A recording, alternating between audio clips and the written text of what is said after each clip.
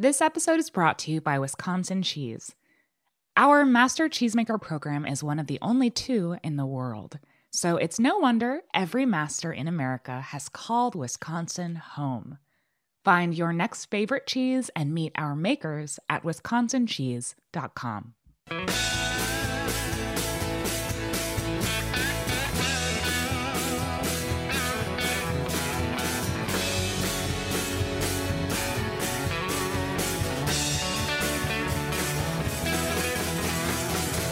Hey, welcome to Beer Sessions Radio on Heritage Radio Network.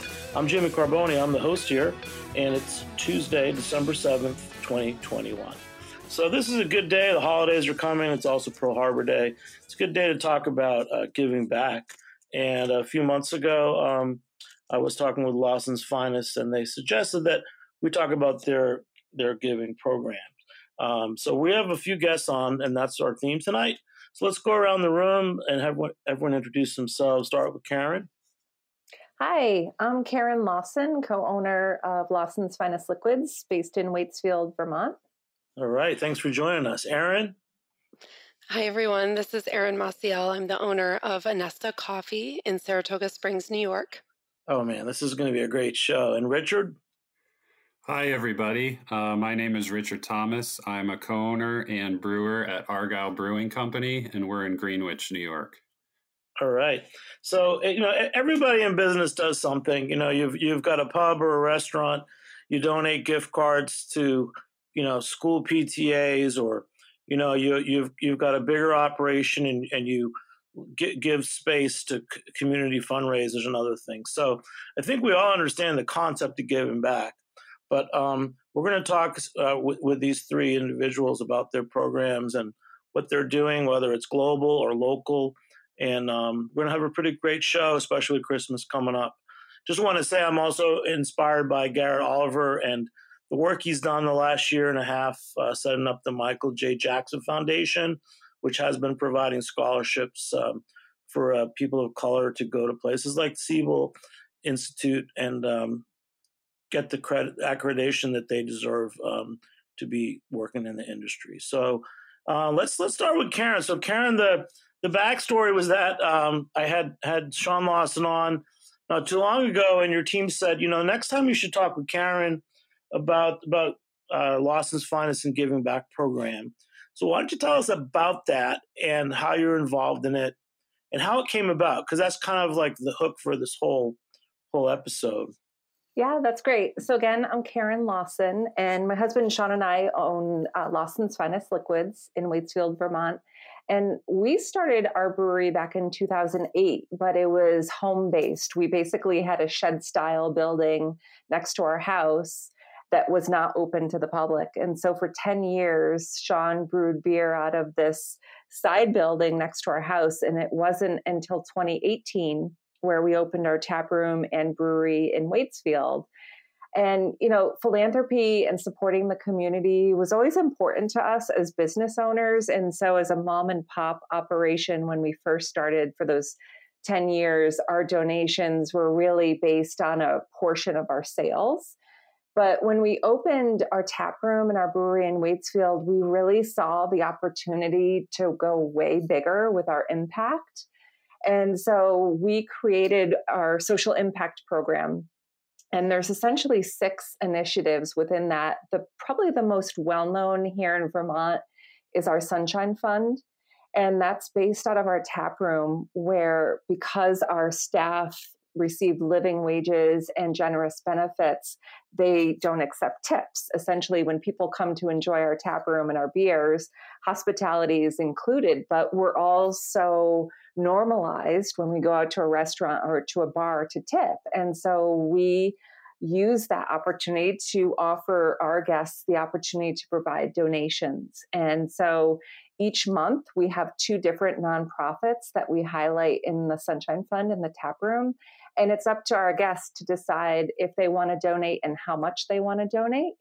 And it's been a really powerful program. I can tell you, Jimmy, that just in the 3 years that we've had the Sunshine Fund, we've been able to donate over $350,000 just through that initiative. Wait, in how many years? Actually, no, it's way more than that. Hang on.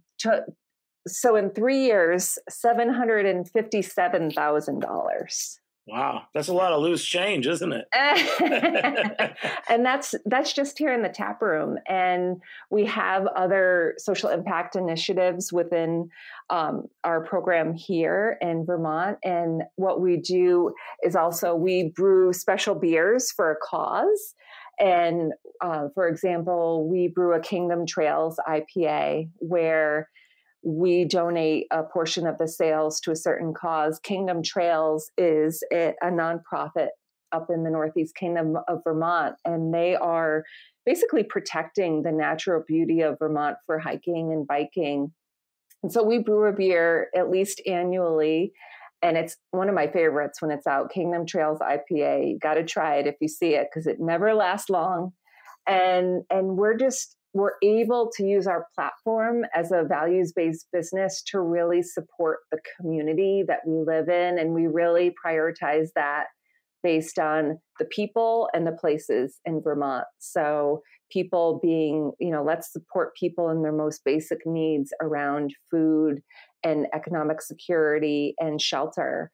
And let's also make sure that we're supporting our environment and making sure that it's sustainable for generations to come, that we have good water to both drink and make beer with and recreate in.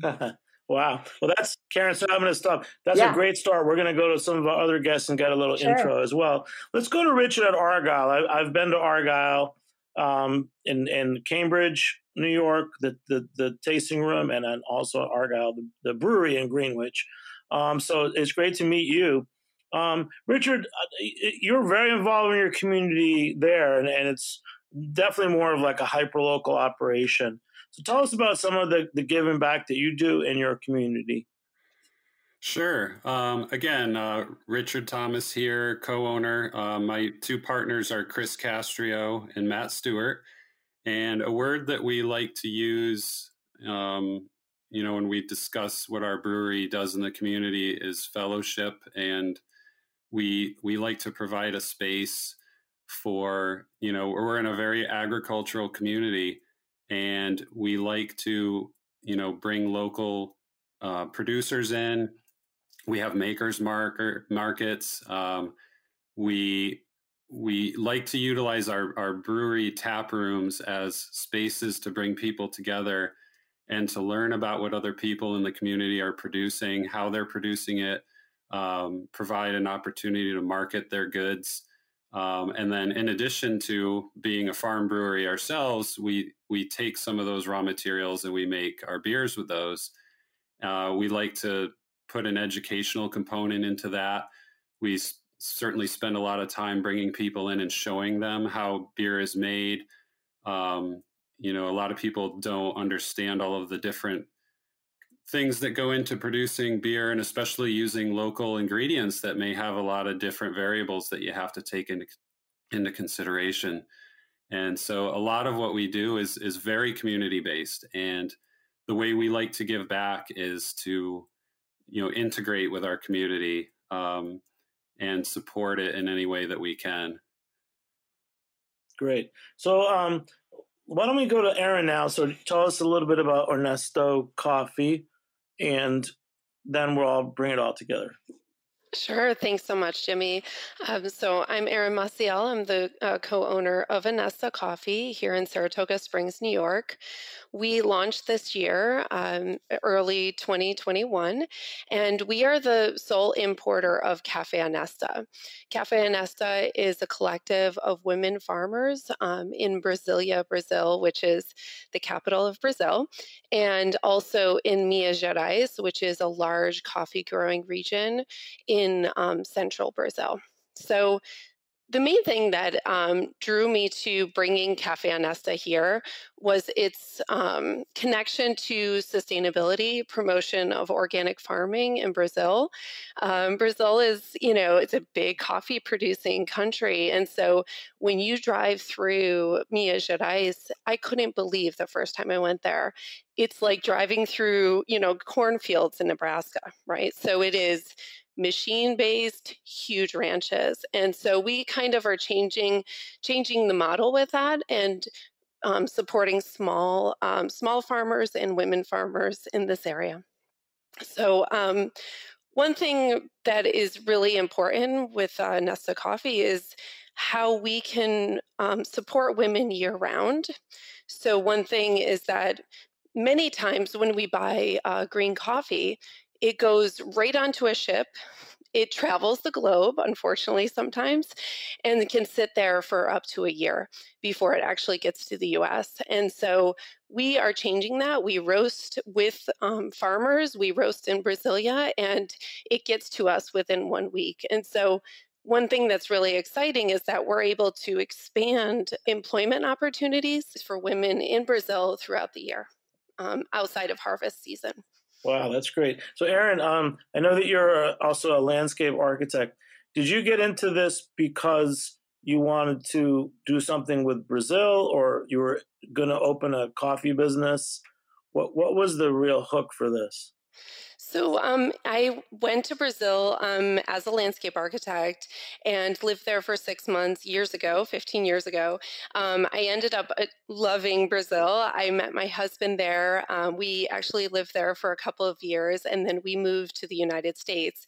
And so we go back and forth for years now. And I've always looked for an opportunity to, how can I bring what I love of Brazil to the US and provide a positive impact and bring money and funds back to Brasilia and anywhere in Brazil. And so when our friends that are fellow architects as well put together this collective, I said, oh, this is it. This is what really connects the global, like how can we be globally conscious and support a product that's actually connected to the values that we believe in. Wow, that's a great intro from all of you. Now let's go back to Karen. I cut you off, but already you got me with this Sunshine Fund. Instead of tips, you guys are getting great donations. What's a project that really stands out for you from the Sunshine Fund? It can be as little or big as it is. That's a great question. And what's really neat is I've been able to blend my previous occupation with what I do here at Lawson's Finest. So when Sean and I were growing Lawson's Finest, literally from a mom and pop operation to where we are now with over 60 staff, I had a 20-year career in the state of Vermont in human services. And so I worked really closely with a lot of nonprofits in our state. And it's just been this really neat connection of bringing them back into the fold through our Sunshine Fund and being able to highlight those organizations here and really educate folks that come here to our tap room to let them know there's so many really incredible organizations out there serving our populations and helping our environment. And so two that really are stand out for me, one is Pathways Vermont. And that's an organization, when I worked for the Department of Corrections, they were one of the few organizations that really stepped up to the plate and helped folks that were leaving incarceration and reentering the community make a life after that. And a lot of the folks that come out of incarceration have some real barriers. I mean, poverty is a huge one, housing, finding employment, and oftentimes add mental health or substance abuse to that. And it just can be really problematic for folks to start a new life when they leave prison. And Pathways Vermont really just has their arms open to anyone who wants help, not only coming out of incarceration, but folks that are living in Vermont and struggling and looking for some help to just manage day to day. And another example is today, we gave our November Sunshine Fund donation check to the Vermont River Conservancy, and they are going to use their $18,000 that we gave them to really improve a downtown Montpelier park that it's right in the capital downtown. A lot of visitors and locals use it, and they're going to use our funds to create an ADA compliant park where it's much easier to get to. It'll be well taken care of year round. As you can imagine, the snow and the ice can be really tricky. And so they're using our donation to make sure that downtown Montpelier has an ADA accessible park for everyone to enjoy. Wow, that's great.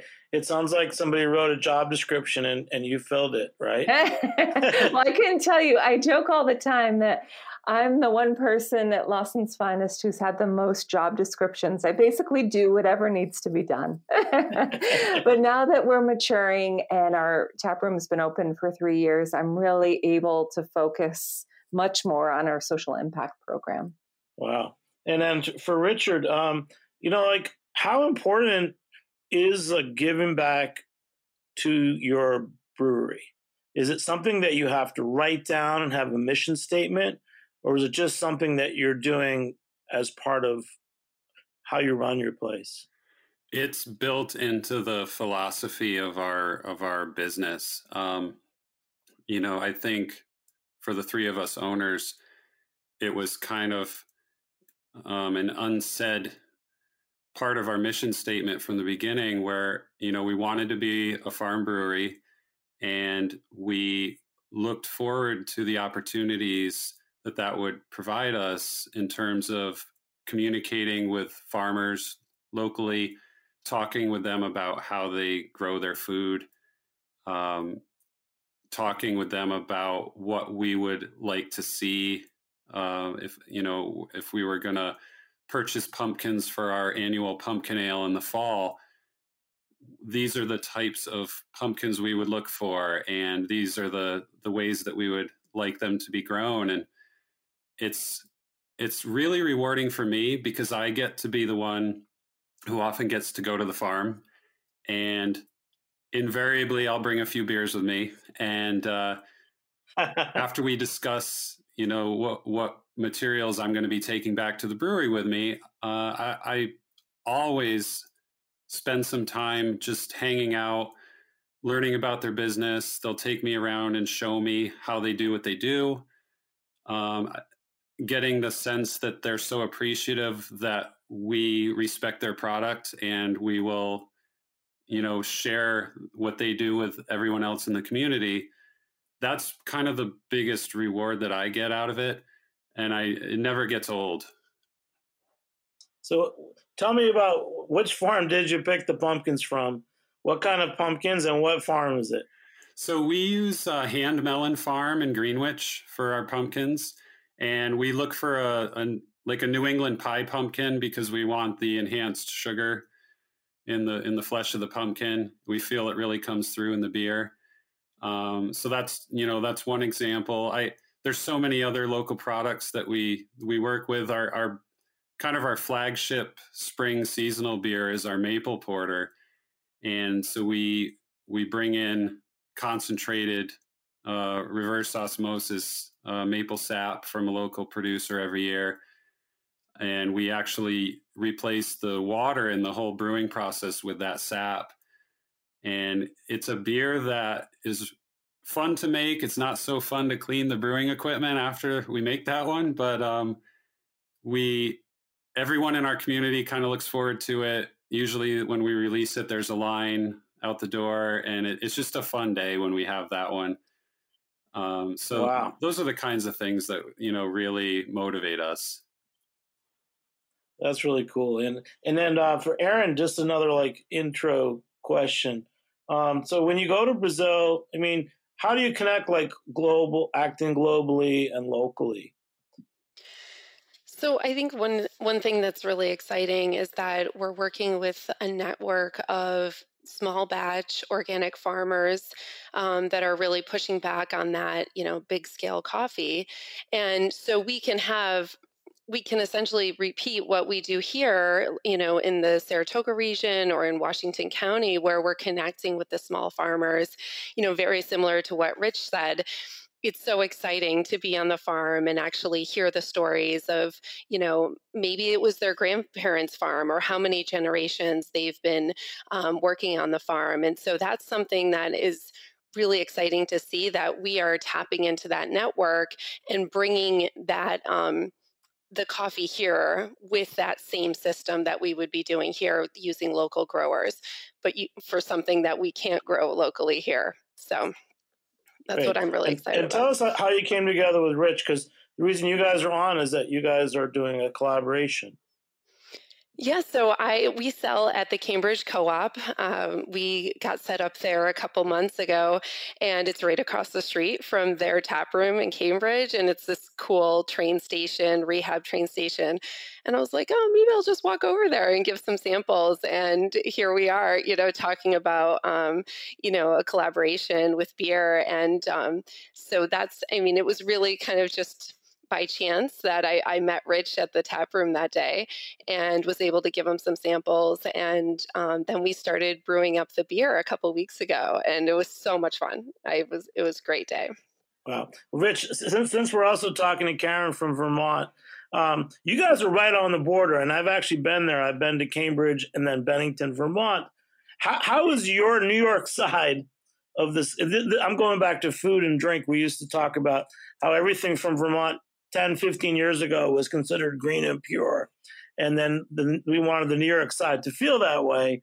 So, when I cross that border, I'm in New York, and then the other, just on the other side is Vermont, like Bennington. What's different? Do you know when you actually cross the border? Is food different? Is beer different? So I don't think so. When you cross the border into Washington County, other than the color of the license plates, you're not going to notice a big difference.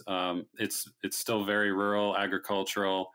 There's lots of amazing local food being produced. We have Argyle Cheese Farmer, maple syrup. It's pretty indistinguishable in our little neck of the woods when you cross that border. As you head maybe more west and south, maybe down to Albany, you're going to start to see things change pretty quickly. But a lot of us kind of think of ourselves sometimes as honorary Vermonters up here. So you want to be. I think the true test is, do you still give that 7-car spacing when you're driving on the roads? That's when you know that you've crossed over into New York, because people are way more in a rush. That's funny you say that. We definitely do that up here. When I used to work in Albany, and I always knew when I was getting far from home, because the tailgating would begin as I got closer to Albany, and just the manners on the road would completely change. Yeah, Karen, that you probably have a good insight. Tell us about Waitsfield. Waitsfield, yeah. Because I've never been, so it sounds like it's a similar place as where these other guys are from. Waitsfield is one of 6 other towns that comprise what we call the Mad River Valley. The Mad River runs through all of our towns, and Warren hosts Sugarbush ski area, so a lot of folks know that. Fayston hosts Mad River Glen ski area. And then Waitsfield is just down the mountain from both of those ski areas, and it's really the village. It's where you go grocery shopping. It's where you come to Lawson's Finest Tap Room. And what's really, I think, unique about our area, and especially given that we are 6 towns that come together, is really the sense of community. And that was really a driving force for us here at Lawson's Finest around creating our social impact program and making sure that we used our business to support the community. Because, I'll give you a perfect example. Just down the road, an 80-year-old man, unfortunately, he lost his house in a fire, and he was fine. His cat was fine, but he lost his house.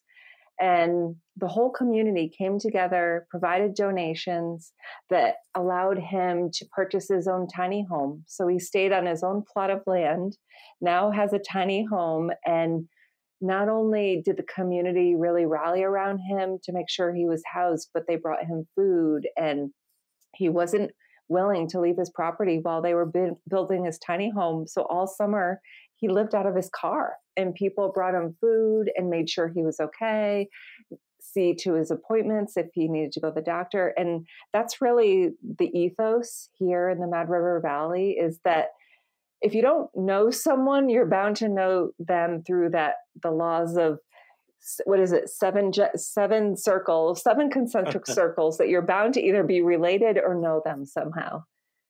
Wow. It's beautiful. It's also like coming into this show, my first thought I was going to ask everybody like what their dream is or their vision. But what I like about each of you is that rather than having a vision, you're actually doing things that are needed and based on what's in your community. So Karen, so we went through I'm still inspired by your Sunshine Fund and just how simple and beautiful that is. What are the other ways? I think we got through the first 2 or 3. What are the other ways that you guys give back? Yeah, so I had mentioned Good Brews for a Cause, where we brew certain beers to donate proceeds to nonprofits around Vermont. And then we also have what we call Sip of Support.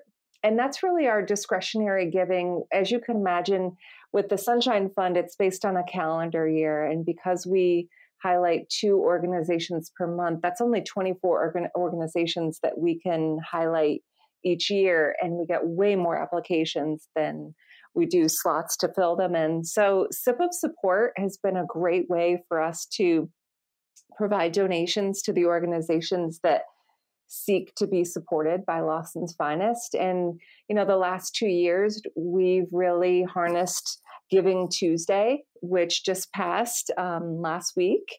And it's really a way for us collectively, internationally, to look at how can we give back to the people and the places that are important to us. And it's a reminder that it doesn't need to just be one day. It can be any day. And I'm really inspired hearing Aaron and Richard's stories here today about how each of them and their businesses are giving back. And through Giving Tuesday, we're able to still provide donations. For example, for this year's Giving Tuesday, we had 32 organizations that we donated almost $75,000 to, as a way to say, you know what, we recognize that you have this need, especially in the pandemic.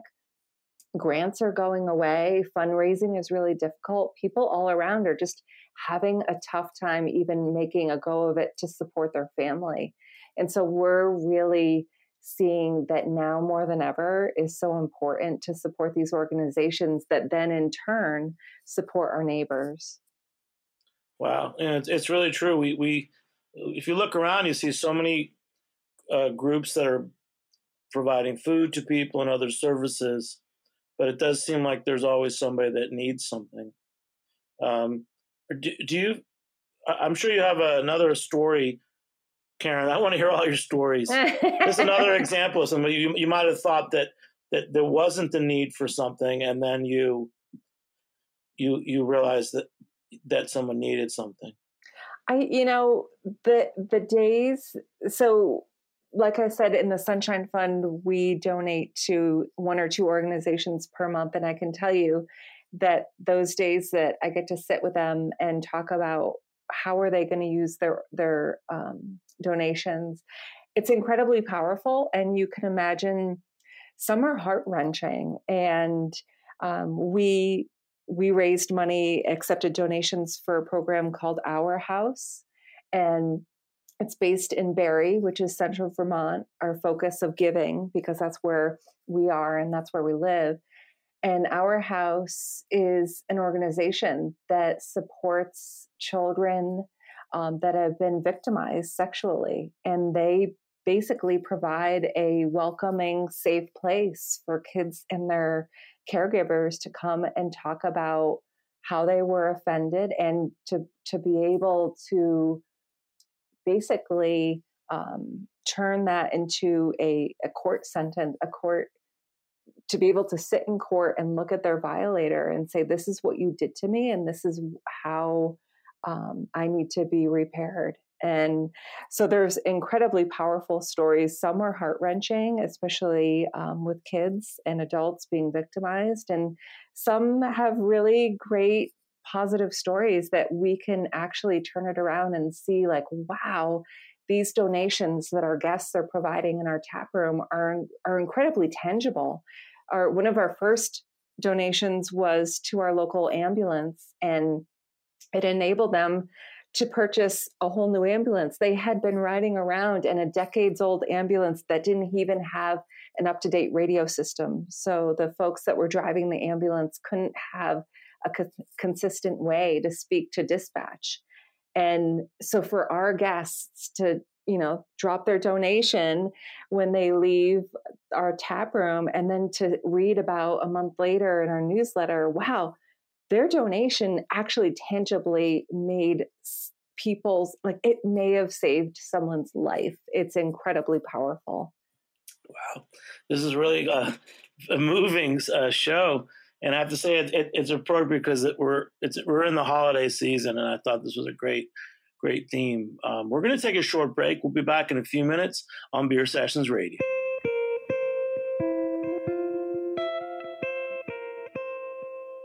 This episode is brought to you by Wisconsin Cheese. In Wisconsin, cheese is our thing. Wisconsin is the only state in the country that requires a license to make cheese. From curds to cheddar, blue to brick, Wisconsin cheesemakers can do it all. We blend tradition with innovation to create an incredible variety of cheeses that you just can't get anywhere else. You've heard of a PhD, but have you heard of a PH Cheese? Otherwise known as the Wisconsin Master Cheesemaker Program. This rigorous study of cheese is an elite accomplishment earned by only 80 talented cheesemakers in Wisconsin, and the program is only one of 2 in the world. Becoming a master cheesemaker takes 13 years and is basically like a doctorate in a specific variety of cheese, with intense requirements to succeed. Our Master Cheesemaker program allows makers to perfect both the art and science of their craft in a tradition so rich you can taste it. Find your next favorite cheese and meet our makers at wisconsincheese.com. Hey, welcome back to Beer Sessions Radio on Heritage Radio Network. Support us and become a member at heritageradionetwork.org/donate. So it's a great show. We're talking about breweries giving back and with Lawson's Finest. And we have Richard from Argyle Brewing up in upstate New York above Albany. Richard, you're making a cool coffee stout. Tell us about that and the relationship with the coffee company. So this is a beer that we've been making for the past 5 years. We do it seasonally this time of year. And it's personally one of my favorite beers that we do. We use a medium to dark roast coffee. And this year we're very happy that Aaron approached us about working together. They have an amazing product there. And we were very happy to put it into our porter. So it's a 6.2 alcohol or 6.2% ABV, 25 IBU porter. We use a 2-row base malt from New York Craft Malt in Batavia, more specifically their Erie Canal Pale Malt. And we like it because it's a clean and crisp malt. We use New York grown Fuggle. And in particular, this batch of Fuggle that we're using has like a really, really pleasant, mild, earthy, vegetal flavor to it that we use in a lot of our beers. We also use some locally grown Munich malt and then a little bit of chocolate and black malt in there. So the coffee actually goes into a fine mesh filter bag, and we kind of just make a big tea bag and add it to the boil kettle with 15 minutes left to let it steep and soak in there. And it fills the brew house with all kinds of amazing aromas, and everybody gets excited. So you got caffeine in there? A little bit. Yeah, I calculated it once. It's not a lot, but it's more the aroma. And it's really fun to do it on a day that we're open, when the tap room is open, because customers come in and that's the first thing that hits them is that nice aroma of the malt and the coffee together. It's, the beer itself has this nice fusion of like a dark, kind of slightly sweet malty character, and it just really plays well with the coffee. And I know Aaron probably could speak more about the specifics of this particular coffee that we selected to go in this beer. We're really happy with it. I've been tasting it this week as it's chilling, and I'm excited about this batch. Rich, just as a brewer, did you have to do like a test batch? Or you just know from experience how much coffee you put in? The first few times we made this beer, we did test batches, and especially a few years ago when we upgraded our brew house, we did some more testing. The past few versions, we've just gone for it, and the experience on the system has made us pretty confident in how it's going to come out. So we just go for it now. It sounds really great. I need that right now, the coffee porter. So Aaron, so like the highlights for you, you connected your coffee with Richard, but going back to Brazil, so what is it what are the people doing that you're supporting? Like, how do you harvest coffee? I don't know anything about it. Sure. Yeah. So the cool thing is that coffee is a shrub. So we have to wait for it to flower, and this is where my plant geek comes out. I'm like, oh, it's a berry, and some things that you just don't even realize. And so you kind of see these 4 to 5 foot shrubs in rows, and you harvest it by hand picking. And you actually get all of the berries together. And then it's actually the seed inside of that fruit that is dried to create the coffee bean. And then it has to go through a certain drying process. The cool thing about this specialty coffee that we're using for the porter is called a yellow topaz. It's a rare varietal of coffee that comes out of Brazil. So instead of seeing red cherries, you actually see a yellow cherry. It has a really beautiful floral flavor to it. This is a medium roast one. And so this comes from a grower. Her name is Alini. She took over her family's farm. I think it was her great-grandfather's, and she started growing coffee again and is part of an association called Flor de Café. So it's the flowers of coffee, and it's all the women. It's a women's association that they grow coffee, and it's really exciting. I hope, my dream is, I'm hearing Karen speak of all these things, and I'm like, oh my gosh, I can't wait to do, more with the coffee and creating programs like you mentioned. And it would be wonderful to just keep reaching out to more women, more farmers, and how we can bring them into this process, because the U.S. market and, bringing the coffee here, it seems, we see coffee everywhere. But if you're a small farmer that's only producing, couple rotations, couple harvests a year, bringing it to the U.S. just almost seems impossible, And so that's really what we're excited about, is being that kind of that door to this market. So this woman, for example, is a farmer. Approximately how much land is she farming coffee on?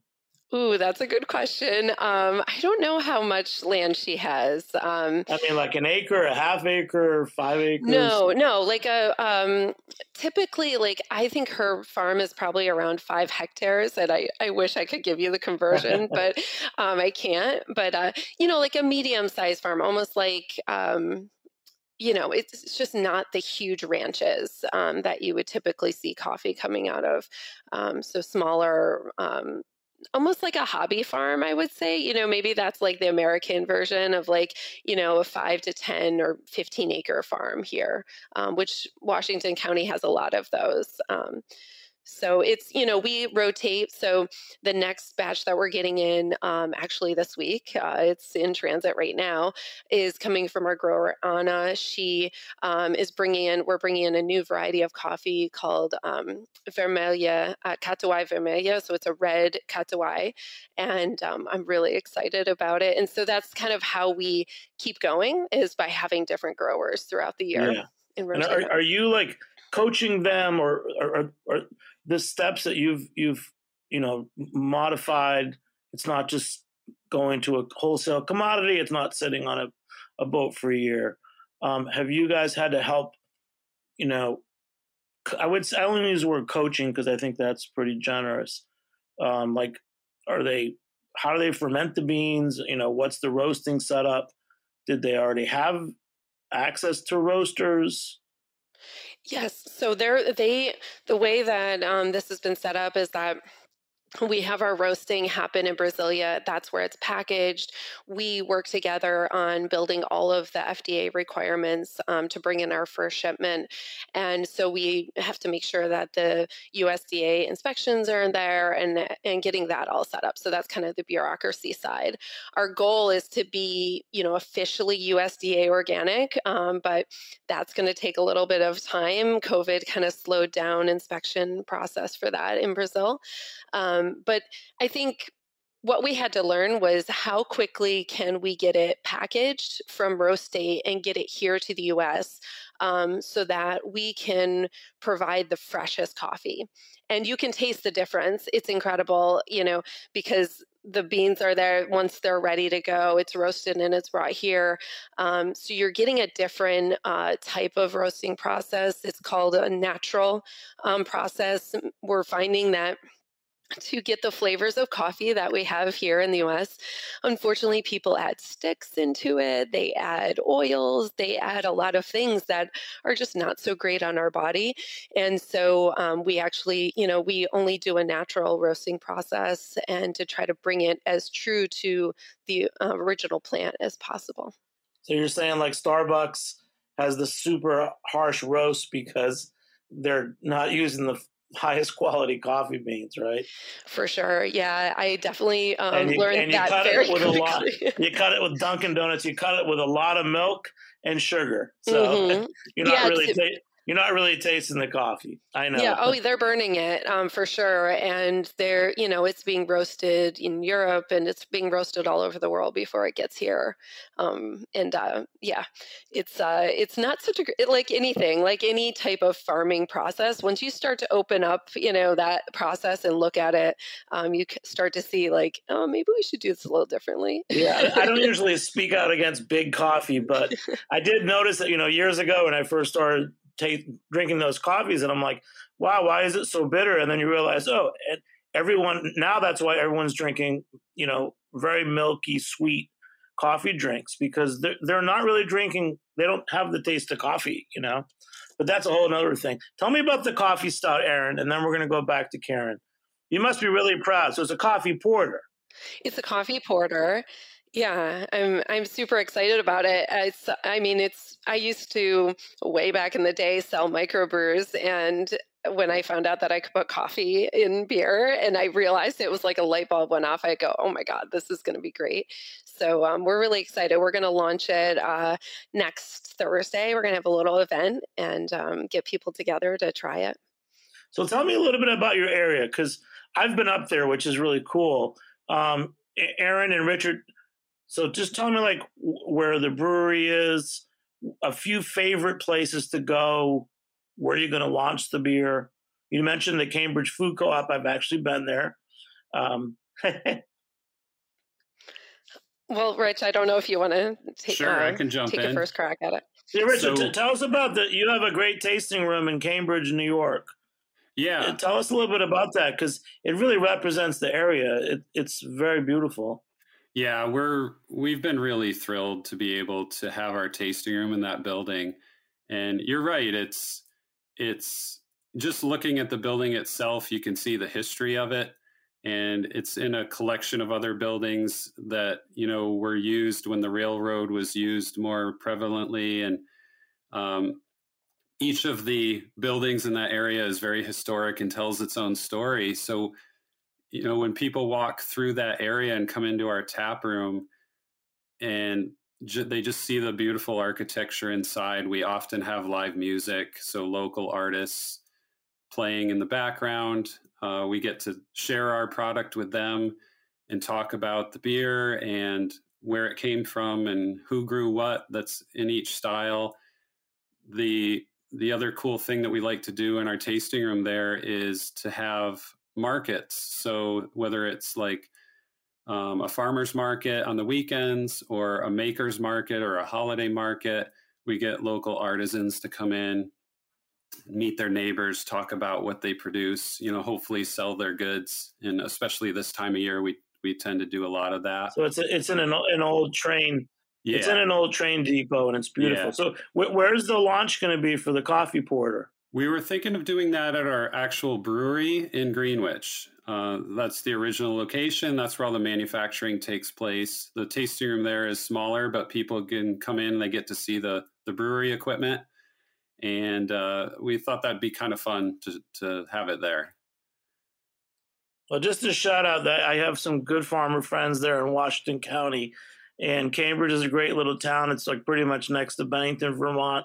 There's Greenwich, which is probably noted for having your brewery, Argyle. Yeah. And then you're right there in Saratoga, where our friend Nate is at Saratoga Hard Apple. So, Karen, like, back to you. So you're like social services director of Vermont, and now you're directing the funding for the Lawson's Finest programs. How do we get to do more of these things with you? This is pretty fun. Well, and I got to tell you, Jimmy, first of all, thank you so much for inviting me to come and talk about this. And what is very clear to me and to others here at Lawson's Finest is that we're just starting. I mean, this is only 3 years of a social impact program, and to really see our impact and the ways that we can use our business to partner with other organizations is so powerful. And so I'm on a mission to like dig deeper, what can we do in addition? How do I talk to others to learn their best practices? And so we're just about to embark on our next 3-year strategic plan. And for me and the Lawson's Finest Social Impact Program, I'm really interested in engaging with other people and talking about what are they doing that we can add to what we're already thinking about. So it's just so incredible. And we're very fortunate and humbled to be able to do what we can to support our communities in this way through our business. And I just wanted to, Jimmy, make a note. At the very beginning of the broadcast, you had talked about the Michael Jackson Foundation. And through our Equity, Inclusion, and Diversity Board here at Lawson's Finest, we are actually going to be hosting 1 or 2 brewers here in Waitsfield, Vermont through the Michael Jackson Foundation. So we had to wait because of the pandemic. We do have an Airbnb where our original brewery is located, and the house that used to be where we raised our 2 young girls is now an Airbnb, and it's still an active brewery. And so we're going to be hosting some folks from the Michael Jackson Foundation there in Warren, Vermont soon. So I agree with you. It's such a cool initiative, and we love collaborating and learning from other people. Regrets, Garrett, I didn't get a chance to invite you to the show, but do you mind speaking about it a little bit? Because I think it's a huge, going back to everything of 2020 and Black Lives Matters, what Garrett did by stepping up, it's the Michael J. Jackson Foundation. Just tell us in your own words what it actually does, because that's really transformative. Sure. Well, I know for us, how we're approaching it is that we are making ourselves available and all of our resources here to really teach what we know about brewing. And so we're going to be inviting 1 or 2 folks here to Vermont. They're going to stay at our Airbnb, and they're going to be on site for the better part of a week to learn really all of the aspects of running our business. So they're going to be brewing beer. They're going to be packaging beer. They're going to be seeing how we run our tap room and retail store, talking to our sales team. This is really an opportunity for us to mentor someone who has the interest in embedding themselves in the craft beer industry and learning from us and what we've learned. Because I can tell you that Sean and I really relied upon other people to help us as we grew. We would ask others, like, can you sit down and have a conversation? Because, no one should have to reinvent the wheel over and over again. And I know in Vermont, the craft beer industry is such a sisterhood and brotherhood of like-minded people about supporting each other. And we want to do that for the Michael J. Jackson Foundation folks as well. Wow. And one criticism you guys went from, the original garage brew house to, you grew. There's one criticism that's come up that a lot of craft breweries, like other businesses, weren't really prepared to grow in terms of like their human resources. What's been your secret? Because it sounds like you guys have done it right the last few years. Oh, well, thank you, Jimmy. Appreciate that. Sean and I, when we were growing, as so many other business owners do, when you're in it, you just put your head down and you have your blinders on and you work towards your end goal. And it's not until after you pass that finish line and you look in the rearview mirror and you're like, how did we ever get through that? I could tell you it was a lot of beer drinking. And you have to laugh in the end, because it could be super stressful. We grew very intensely over a short amount of time. We were prepared for it. We had a business plan. We had a key group of directors on our leadership team that were absolutely instrumental in making sure our growth was sustainable. Honestly, the team that we've created here, it really is the Lawson's Finest family. We joke it started as mom and pop, and then we had a lot of kids. And everyone really takes care of each other. We care about each other. We've had, some learning experiences that we can all take in stride, and we're just super fortunate. And I think that comes through in our social impact program, honestly, is that we're humble and we feel very fortunate to have what we do in brewing a really phenomenal beer. And so we want to give back to those around us. Great. So it's December. What's a special Lawson's Finest beer that I should be drinking that you might be drinking right now? Yes. Well, I am drinking Triple Sunshine IPA, and it's something that you can all be drinking because we distributed Triple Sunshine to our 9-state Northeast market over November and December. Basically, every quarter, we distribute a specialty batch from our Waitsfield brewery out to the Northeast so that you could try something that you would otherwise usually have to come to Vermont to try. We do some big drops around the Northeast, and Triple Sunshine is part of our Sunshine family. We call it the Culmination because it's 10.5% ABV. It's a big beer, but why I like it, Jimmy, is because it's an IPA that is not bitter for that big ABV. It's really smooth. Oh my gosh. It's really like a good Belgian triple, even though it's not a Belgian, where it drinks a lot easier than you think it is. You don't really taste the alcohol. You don't taste, any harshness or bitterness either. I would agree totally with you. And I usually love my Little Sip IPA, and that's another one that folks around the Northeast. That's what I'm drinking right now. I'm drinking Little Sip. Yeah. And that's one, I wouldn't have 2 Triple Sunshines at 10.5% each, but I could have 2 Little Sips. Yeah, no, Triple Sunshine's great. And then it really, for me, it's one of my favorite beers of this fall, early winter.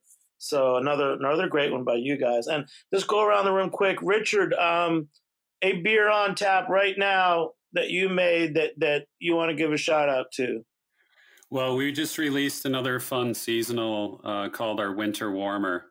And it's basically an amber ale backbone that we add on some figs, raisins, cinnamon sticks, cardamom, and cloves to. And we try not to go too overboard with the spices, but they're definitely there. We call it Christmas in a glass, and people enjoy it. And we're selling a lot of that these days. And that's something I kind of like to take home and sip on while I'm, hanging out by the wood stove.